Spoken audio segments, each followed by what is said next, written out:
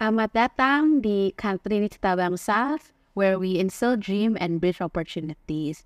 Hari ini welcome back di episode kita ke-8. Yeay, episode 8. Dan sekarang kita ada guest speaker, Fiona Erika, or Fiona. That is a very good friend of mine. Yay! Dan di sini ada, as usual, Tasha, or Tasha, and Audrey, our content creator. And yeah, so a short introduction of Fiona. Dia marketing manager untuk Kayati dengan background in psychology. So yes, before we start, can you explain first gimana how your upbringing make you decide untuk memilih psychology? Okay.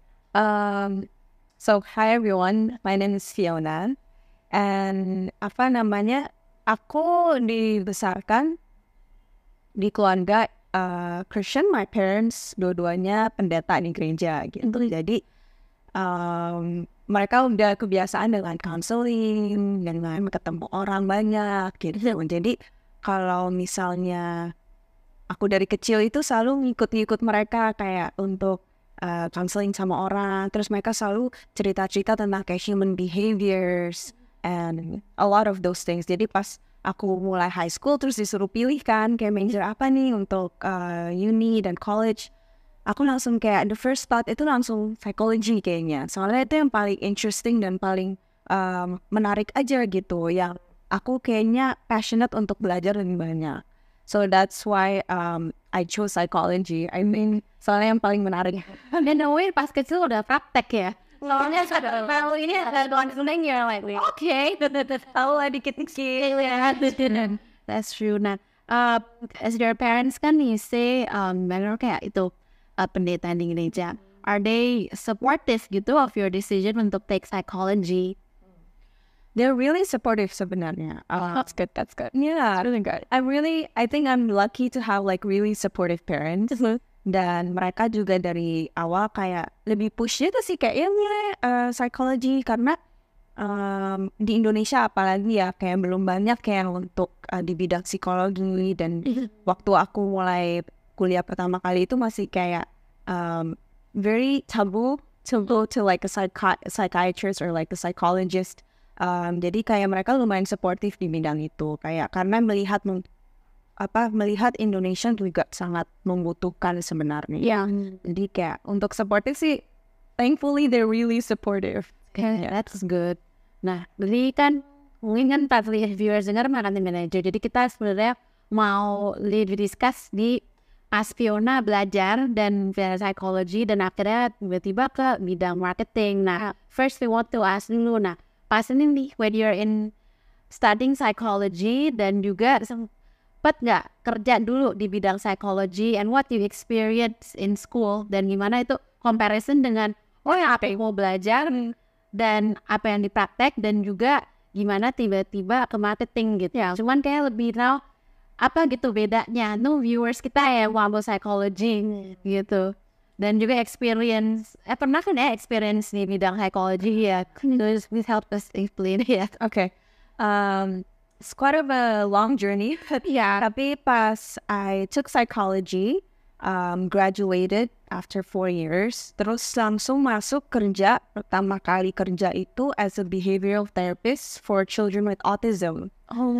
Jadi aku kerja as a RBA, Research Behavioral Analysis untuk anak-anak yang kebutuhan khusus juga gitu. Worked there for 1 year. It was a really fun experience karena kayak pertama kali pakai major yang aku baru belajar terus gitu langsung dipraktekin kan. And what I see is like working in that environment day after day, really kind of like being surrounded by all my coworkers yang juga ambil psychology and in the same page gitu. Kayak bener-bener terasa dan terlatih juga gitu untuk apa yang aku baru belajar. And I really enjoyed it. I love kids. And so treating and working with these children was really rewarding for me. And untuk psychology-nya, I worked for 1 year sama mereka, sempat ambil certificate juga untuk bisa do the therapy. And habis itu around, I think after the year end, I didn't have my contract untuk diperpanjang. Jadi pokoknya harus balik Indo karena my working permit cuma 1 tahun gitu. Habis lulus. Nah, dari situ baru balik Indo. And then I came back. And awalnya sih mau mikir-mikir kayak, okay, I want to apply for work again, balik ke US atau di mana. Tapi after a few months I was back, the pandemic happened. The pandemic had stuck here. So I got stuck here. Tapi I want to say like stuck was it was a blessing in disguise as well. I think so I have a family business, the Kaya Tea, that's where I'm working now. Di situ I sempat kerja dan bantu-bantu dulu awal-awalnya. Tapi at the end, it's like I was meant to stay here and meant to work here, and I really enjoyed the job gitu sih. That's good. Yeah. Were there any like similarities between like the field that you're working in, like marketing right now? Did you take any like wisdom from your psychology major and like implement it in your field? Yes. So there's a lot of similarities in terms of like marketing, I think. Apalagi kalau misalnya kita lihat human behaviors, right? Like marketing is like targeted to like society and how like people think. Ada similarities that a lot of things that I can implement gitu dari psychology terus dibawa ke marketing, itu bisa sih. Banyak kayak kalau mau posting ini misalnya di social media atau apa, kayak what would intrigue people, what would people think, even like different colors, like color palettes and stuff, itu kayak apa yang lebih menonjol untuk market gitu-gitu. Hal-hal seperti itu yang I learned juga in psychology. And also I guess the tactics and how to target all these markets, But in terms of my career, yang pas I kerja di bidang behavior, it's really different because I work with kids and I did therapy and teaching them how to like communicate better and how to blend into society.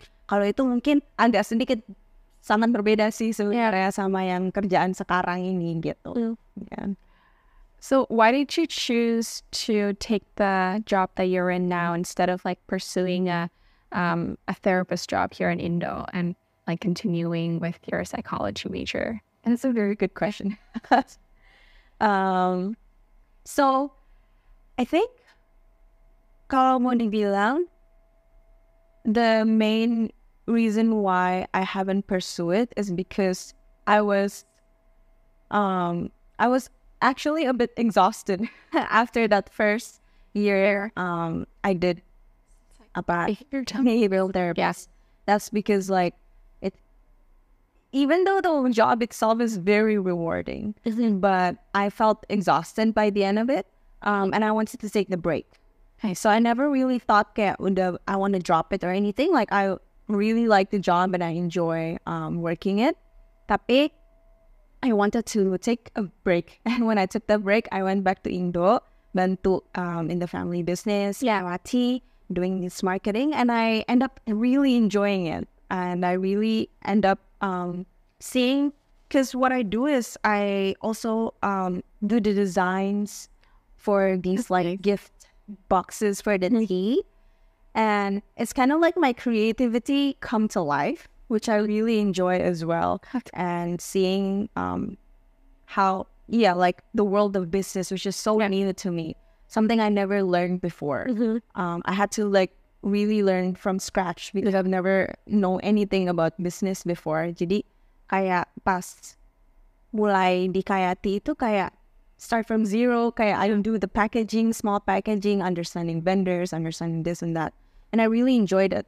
And then because of the pandemic juga, I tried to apply sih sebenarnya beberapa kayak psychology job, tapi kayak the doors were just not opened for me. And so I just end up just pursuing what I've been doing, and tambah lama tambah enjoy aja gitu. Jadi kayak until now, I think it shows kayak doesn't mean you take one thing, you're stuck in that thing. Malah actually you can use your background to explore the other opportunities.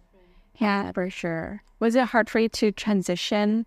Like, because you were so new to the world of business, how did you like learn all the new skills, all the new like knowledge that you have to gain? Yeah, it was really hard. Yeah. Pertama itu susah banget untuk transition. Not only transition in my work, but also kayak transition balikan dari US balik ke Indo, transitioning, living back with my parents, Yeah. with my family around, and at the same time, I had to learn something that I've never learned before. And also, I guess the setting of the role itself, my parents gave me the freedom of, okay, you in charge marketing, terserah mau kerjain apa aja gitu, kayak mau be creative, you want to do this, you have the freedom and the platform to do it gitu, which gave me a lot of challenges. Soalnya pas I kerja as a behavioral therapist, I was under someone and like dituntun gitu, kayak di guide dikit-dikit kayak, okay, these are your tasks, you do this. And now going back, pertama harus belajar semua itu, habis itu I have the freedom, it's like, kita terserah, lu ngapain aja gitu. And at first that was such a hard adjustment, karena kayak harus belajar terms bisnis gitu. Terus belajar juga kayak product knowledge juga kan. Terus cari-cari vendors. Terus the way they do business in Indo juga beda dari kayak dari business dari luar gitu. Jadi kayak all these things yang harus I learned from scratch, can just even business relationship.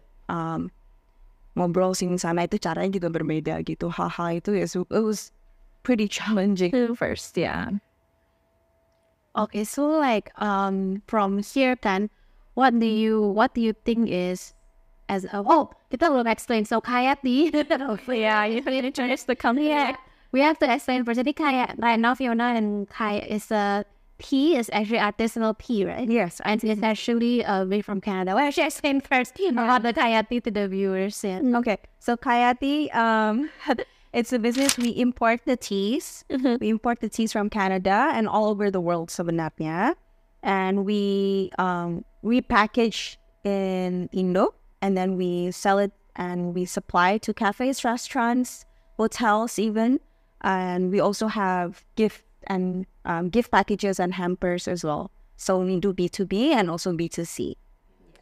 B2B is business to business. B2C is business to consumer. Oh, okay. Business to customers or consumers. Yeah, or consumers. Jadi from your from this business itu was the most challenging gitu. Was the most challenging area. Dan kayak biasa kan bisnis kan either B2C atau B2B. Ini langsung dua-duanya gitu. Jadi ya how do you juggle with it, and like what's your challenge, and gimana you overcome it gitu. Especially with in a way so much freedom tapi so much pressure juga gitu. Yeah. For sure, the pressure is really real. So it's like, yeah, because of that freedom comes the pressure. I want to say we took it step by step. Untungnya from awalnya itu kayak sebenarnya B2B doang. Kita cuma supply. Jadi kita ambil bulks, we repackage and we supply to restaurants, cafes, and hotels. And then we saw the demand of like, oh ini ada nggak jual yang lebih kecil mau kasih untuk hadiah atau apa gitu. So we're like, ya udah bikin, tapi kecil-kecilan banget gitu. Yeah. We didn't really focus on the B2C. And then actually during the pandemic, jadi pas banget I balik. Itu that was the turning point kenapa kita mendadak bikin gift hampers and gift packages, because pas I balik nggak lama kemudian kan ada pandemic. Yeah. And people don't drink hot teas. Mereka nggak minum hot tea kayak yang delivery gitu. Oh yeah, that's true. Udah nggak kafe Ya udah nggak nongkrong ke kafe. Terus kalau mau take away, mereka nggak take away hot tea. Mereka mau minumnya di rumah. Yeah. Nah karena itu kita akhirnya decide untuk bikin gift packages gitu. Dan thankfully pas it was in the right time as well gitu. Kita bisa transisi ke B2C. So in that sense, challenges-nya untungnya played out. Untungnya it played out. Tapi I think the biggest challenge for me right now as working in Kayati as marketing is dealing with dealing with business relations sih. Business relations itu yang paling challenging for me because there's a lot of projects yang sekarang juga jelasin dikit. Sekarang kita juga udah B2B-nya expand. We take bigger projects. We take bigger projects from like different bigger companies yang kasih biasanya hampers ke nasabah-nasabah gitu kayak banks.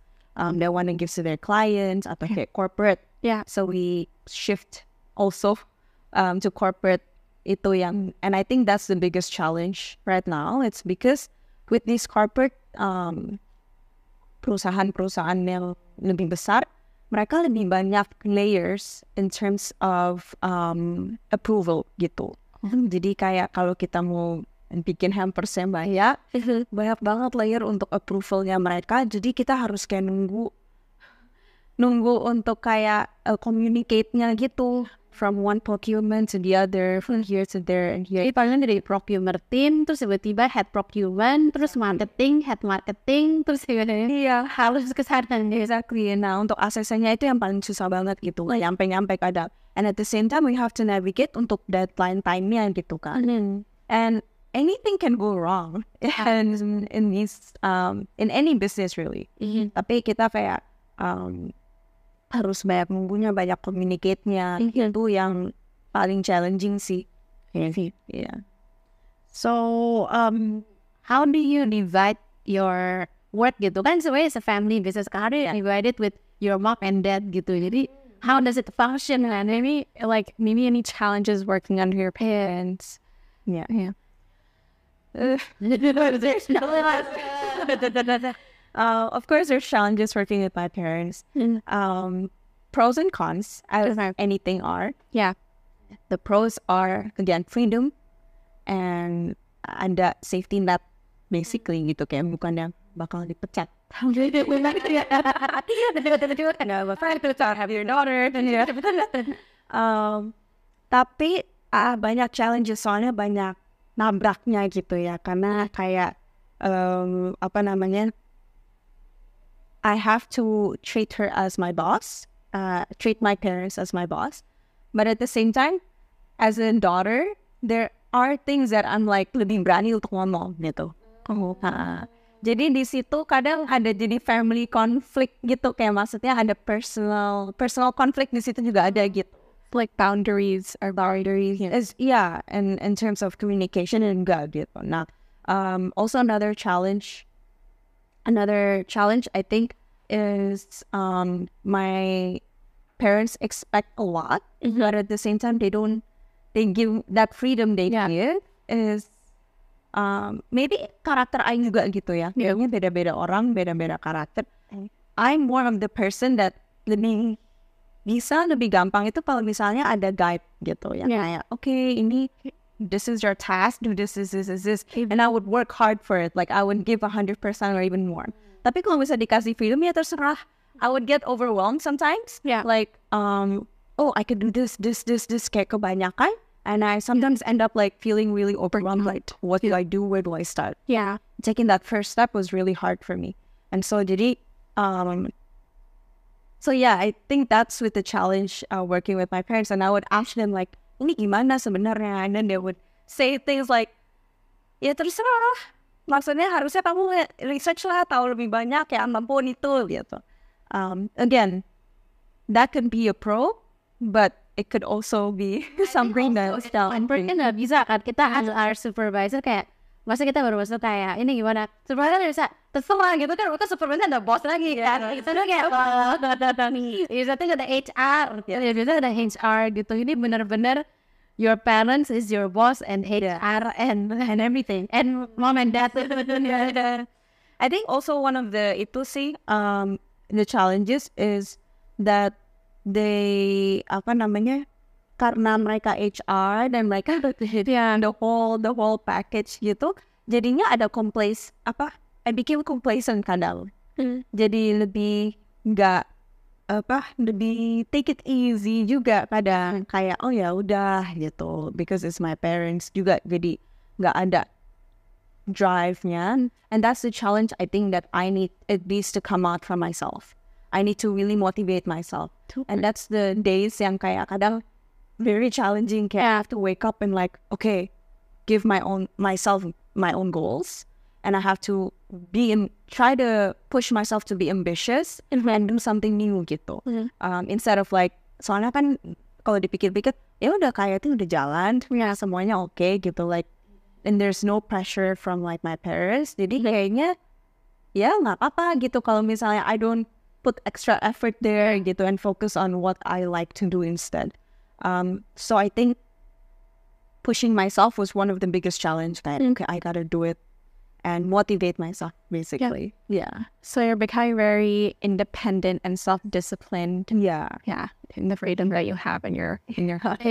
For sure, yeah. Aries also kayak kalau udah ambitious juga nanti tambah lama bisnisnya ya segitu aja gitu. Exactly. And now that for you to bisa expand kemana-mana itu kan juga constantly kan ya. Yeah. To mau more gitu your family. Yeah. Do you see yourself working in the same company, like as like a permanent, like in 10 years, do you still see yourself working in the same company? I think 10 years is a long time.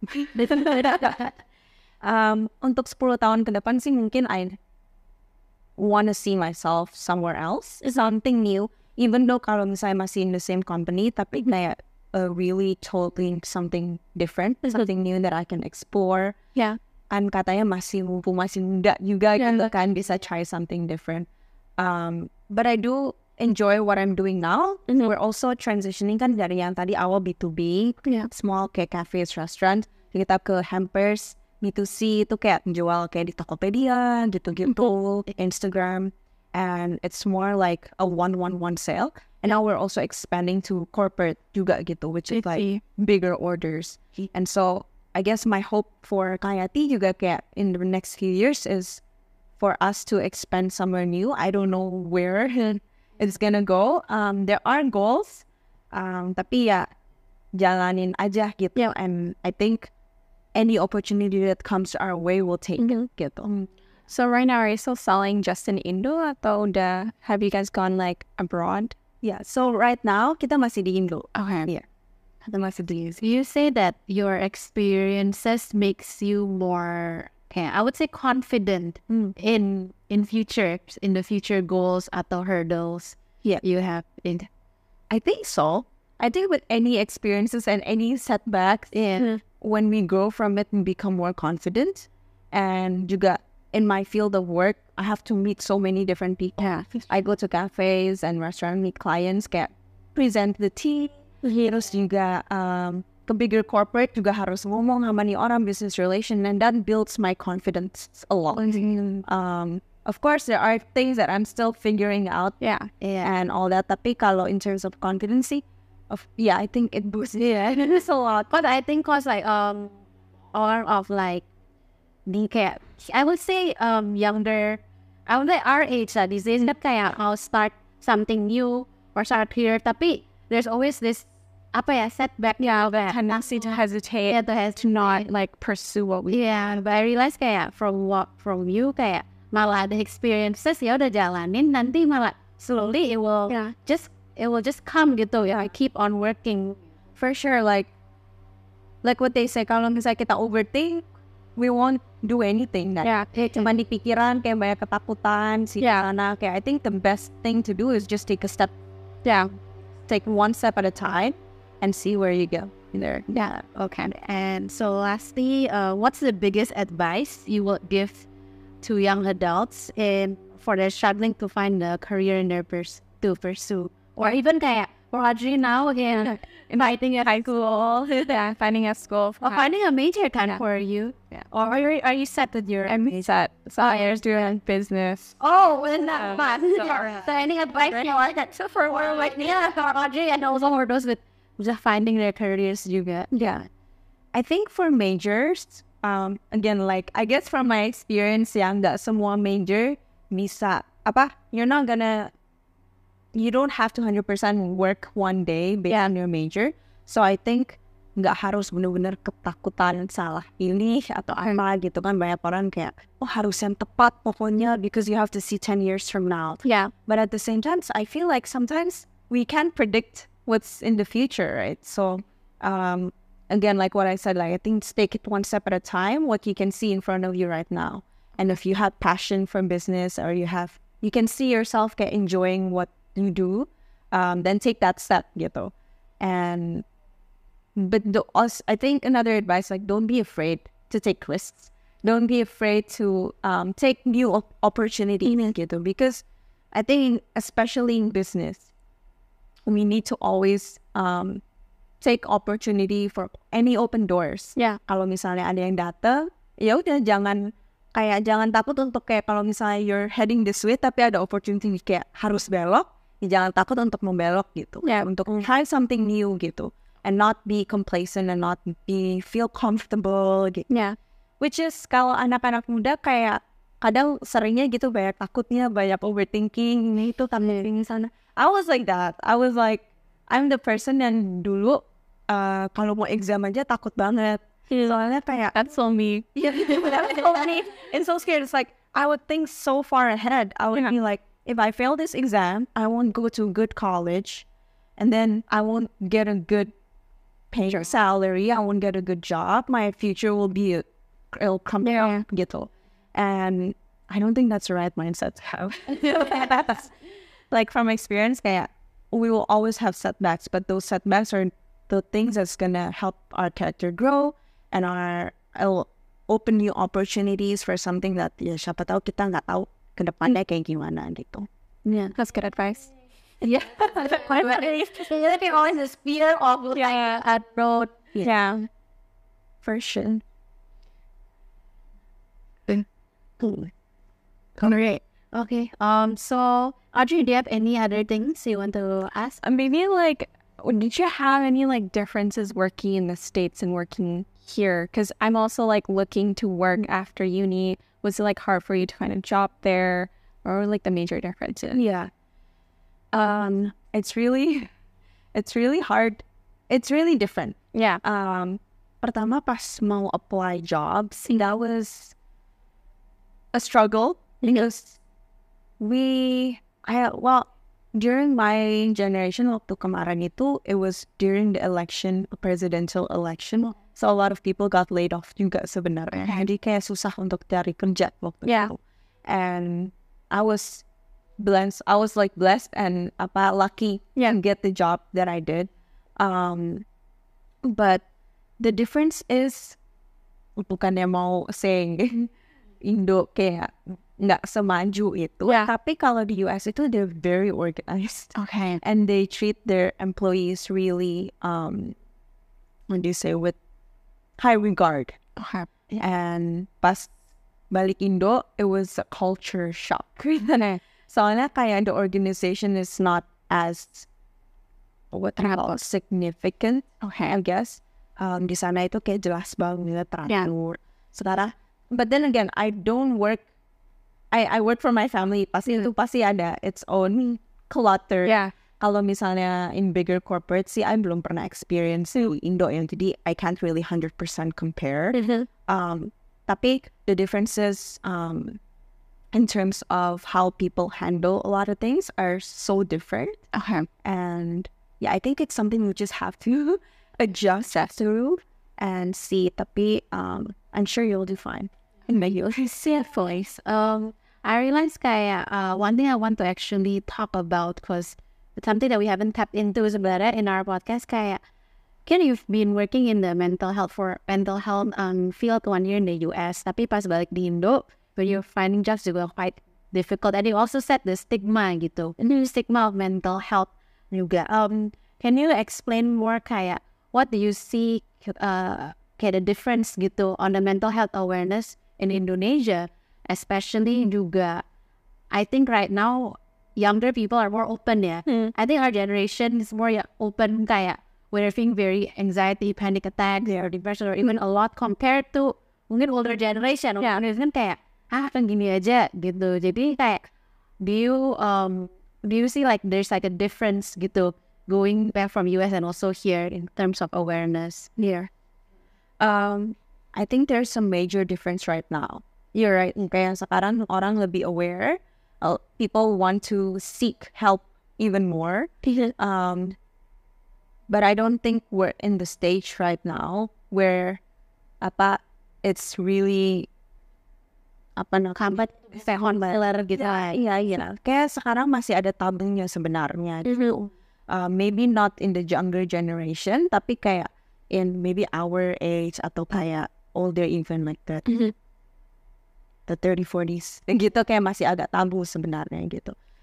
It's really different how in the US everything is about mental health awareness. And then pas balik sini kayak you're just kind of forced to keep it all to yourself and have it all together.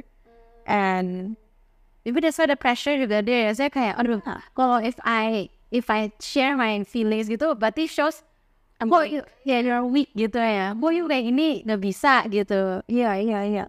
And padahal ya nggak kayak gitu. Padahal kayak it's just like something that we struggle with and we keep it to ourselves biasanya. Dan di sini kayak ngomongnya males lah you atau apa kok. When there's cases where people actually feel depressed and not motivated. But people would just see it as like, you're just lazy. Those kind of things. And it's kind of sad, like we want to help, we want to treat, but at the same time, they're also not seeking the help because they feel like something's wrong with them. And I think that's the stigma yang masih ada di Indo gitu, yang it's not that something's wrong with you sebenarnya. It's like, it's common actually. So many people can relate and can understand exactly what you're going through because at some point in their life, I'm sure they've gone through some mental health challenges juga gitu. How do you give advice untuk someone who kayak have this kayak I mau visit conflict tapi takut gitu. Like what's your advice gitu? Yeah.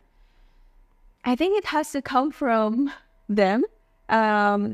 It's a stigma to break boundaries sih. Sebenarnya yang mereka biasanya kebanyakan takut itu karena family gitu. Kayak parentsnya mungkin berasa kurang hianat lah, masa ke dokter, masa seek terapis gitu, kayak bener sakit gitu kesannya kan. But I think it has to come from them to really communicate it well, and especially to their family or whoever's asking gitu, to like, it's okay, it's just me kind of like, honestly, it's kind of like asking for second opinion, like what's gonna happen, like what can help me gitu, basically gitu kan. And sekalian dapat treatment yang benar gitu, like just untuk keluarin. And I guess for any individual that's really feeling the fear of untuk seek help, I think it's important for them to understand that they're not alone and that everyone needs help. And I think it's important for them to understand that therapy is not, it doesn't mean that you're sick and that you are below anyone else or that you are, disabled in a way, but it's that you're just human, you need someone to talk to. So I guess kayak a healthy mental being juga can affect also how you grow juga ya, in career and yourself juga. For sure. Kayak if you want to grow wherever in stage your life gitu, a healthy mental being is very important. Yeah. And there's this saying, it's like your mental health is also your physical health is as important as your mental health. Yeah. And people don't take that seriously usually. So in physical, kayak ke gym. Yeah. Again, gym is good also for mental health sometimes. But at the same time, mereka nggak benerin yang itunya juga sih. Okay.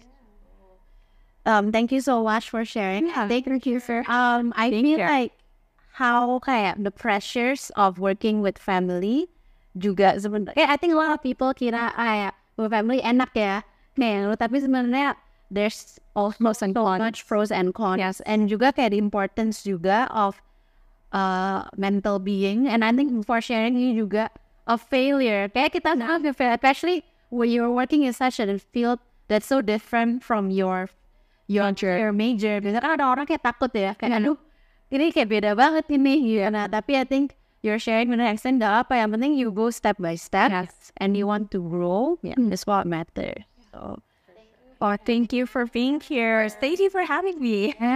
so that's end of our podcast, and thank you so much for listening, and please follow us in Katiling Cita Bangsa Instagram and YouTube too. Okay, see you in the next episode.